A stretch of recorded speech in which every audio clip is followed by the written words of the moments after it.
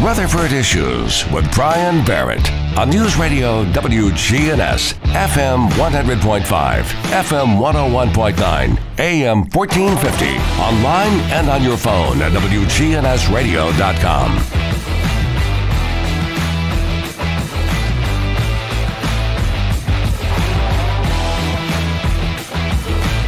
On today's Rutherford Issues, we're catching up with our friends from Rutherford County Schools, and I have the pleasure today of talking with Elizabeth Davis.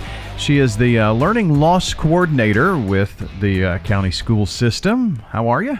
I'm well. How are you? Doing great. So we've heard this learning loss quite a bit since the pandemic started. So this is a fairly new position for the county too, isn't it? It is a new position. We received federal funding, ESSER funding, to work on opportunities for our students to accelerate their learning loss that they may have had due to varying access to instruction over the past 2 school years. Mm-hmm. The term learning loss, when someone asks you what does that mean, what is the definition that you give someone?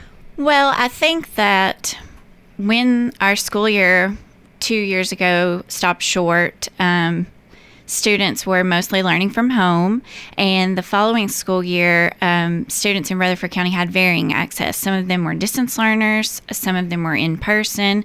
So because of that varied access to instruction, we are trying to plan some programs that will hopefully accelerate learning for those students to get them back up to grade level. So this is purely pandemic related, or an aftermath of having to change the way school is done. That's correct. And the state has also offered us participation in an initiative called TN All-Core, and the ALL stands for Accelerate Literacy and Learning. So their plan is to offer matching funds to us over the next 3 years to target maximum 15% of our students. So one of our first pieces of programming was our summer camps this past summer, and we had a great turnout for that, and we had a lot of awesome teachers help us out with our summer camps. And then in January, we're going to begin an after-school tutoring program where we plan to target 5% of our K-5 students, and then we will increase that up to 15% over 3 years. You know, that I guess it was late last semester, right before school was out. There was talk of what to do in the summer and those summer camps, as you mentioned. And I found some interesting data from that. The state has been pumping in millions and millions of dollars to make way for learning loss initiatives and things of that nature. And 120,000 students in the state of Tennessee enrolled, and I know you said Rutherford County had very high enrollment in those camps. We did. We had a really great turnout to those, and we offered some form of summer programming to students K-12. So we had a really great experience with that, and I feel like that positive experience that teachers and students experienced has made them want to participate in more programming in the future. Did we see, how do you measure success from that? I mean, are you seeing that this has helped in subjects like language arts or things like that from the summer? So the state asked us to use a pre and a post test along with that summer programming, and so that's where the state was able to report the success. Rutherford County did experience a lot of success. Our students enjoyed it. It was engaging. It was high quality curriculum used for math, science, and ELA, so we really felt like that kept students engaged in learning so that they didn't have more setbacks over the summer. We have Elizabeth Davis, the Learning Loss Coordinator with Rutherford County Schools, joining us today. Where would you say the biggest improvements for county students were? Which subject? Would it be math, or are they kind of all on the same level? That's really hard to say. Yeah. I feel like we had improvements in every area, honestly. We had a very high level of programming with high quality curriculum, and we had high quality teachers during those camps too. Yeah. So I feel like it was an all around success. Was it a surprise? I mean, I've talked to a few people about it, and it was like it exceeded expectations to the point where, this may not be a bad thing once we're past pandemic, to see where, how we can assess kids that need the help to stay on grade level or get to grade level and not fall behind. You're Do you exactly think that's right? I agree with you 100%. It exceeded our expectations. We had concerns that teachers would not want to do extra work because of the difficulty that the year had presented. And we found that was completely untrue. We had so many teachers willing to give extra time to their students, and so many parents and students that wanted to participate as well. The whole thing was, it's summertime, parents have planned vacations, probably didn't take one the year before, and, all of these excuses, but then you saw thousands of kids participate. So. Absolutely. And we really tried to make it as fun and engaging for them as possible. We conducted our summer camps Monday through Thursday, so they got an extended weekend. It was a little bit of a shortened day from the normal school day, and we just tried to keep it high energy for them. Oh, that's awesome. Elizabeth, tell me a little bit about coming from that and the successes of that. Has that kind of given maybe given us a roadmap to what we can do with learning loss, and in your position as coordinator, some programs? Yes, I think so. So our next piece is going to be the after-school tutoring that we're going to offer to select students based on their most recent data, so that we continue that growth and that forward momentum. We're also going to be looking at programs for our middle school and high school students along with that. And of course, it is all going to be based on their data and how they're performing. We want to target our approaching students who are very close to proficiency, because we feel like they would have been proficient if the pandemic hadn't affected their learning.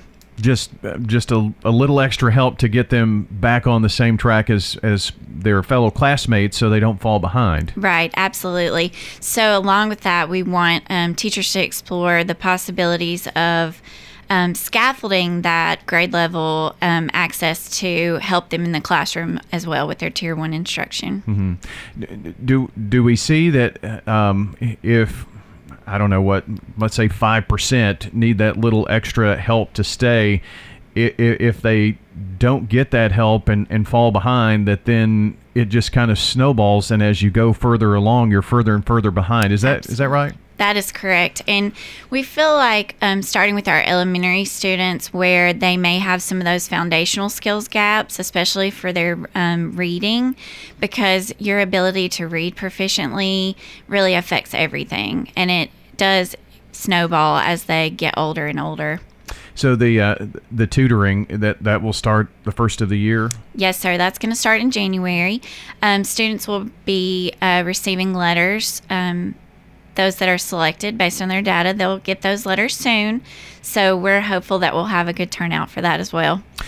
Is there any look to next summer? I mean, to see whether the camps are something that you'd continue? Yes, we absolutely are planning our camps for next summer in a very similar format as last summer.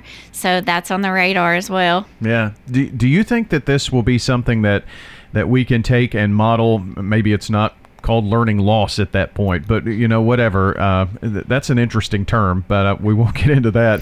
But as a way and programs, if you've got a couple of years of data that say, look what we helped to, get 5 to 10% of these kids back up to grade level, that it's something that could be a program that will go on for a long time. I absolutely do think there are lessons to be learned with how we're going to plan to accelerate. I think that word is really the key term here, accelerating their learning. It's not necessarily just starting where they are, but it's helping them where they are get to where they should be. So I think that's key, and it's key all the time, not just in a state of pandemic. Mm-hmm.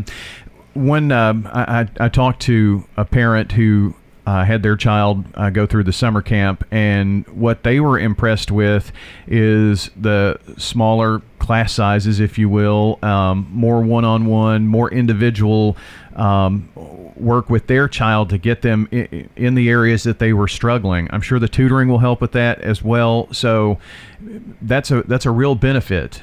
Absolutely. And I'm glad you brought that up, the smaller sizes, because that is important. When a teacher can work with a smaller group of students more intensely, that is effective. And the plan for our after-school tutoring program is to have what they call high dosage, low ratio tutoring groups. So it's found to be most effective when you have one teacher with 3 or 4 students. So that's our plan, is to really work very closely with 3 students. So what is high dosage? What? High dosage, low ratio tutoring. Okay. Mm-hmm. So the teachers or who will be doing the tutoring? Will it be teachers? Yes, we have asked for interest from our certified teachers, and we had tremendous interest. I was very excited and hopeful that teachers still want to give their students more time. They want their students to be successful. Mm-hmm.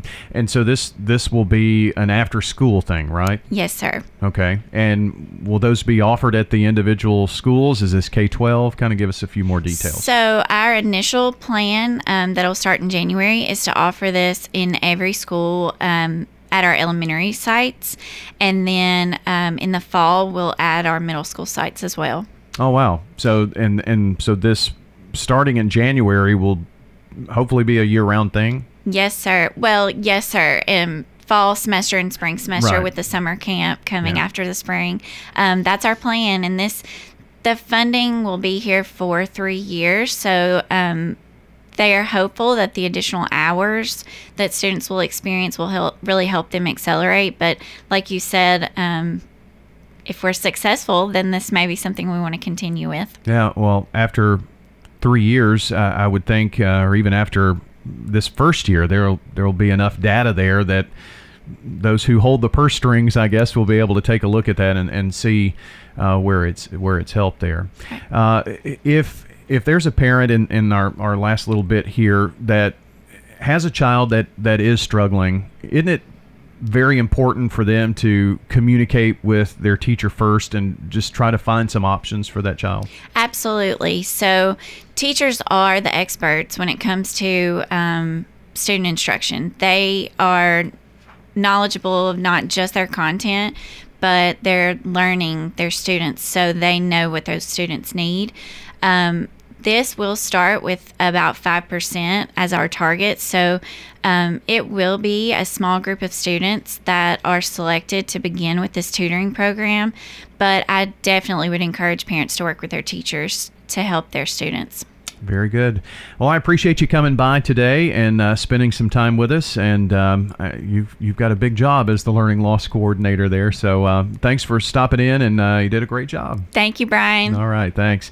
Elizabeth Davis joining us with Rutherford County Schools, the Learning Loss Coordinator. Now, if you missed any part of our program, came in a bit late, you thought, gosh, I want to find out more about the tutoring that starts in January. Well, head to WGNSradio.com under podcast and Rutherford Issues, and you can listen back to the program or wherever you listen to audio, whether it's iTunes, Spotify. Just search for WGNS and you'll be able to find our program there. Have a great day, everybody. See you back next time.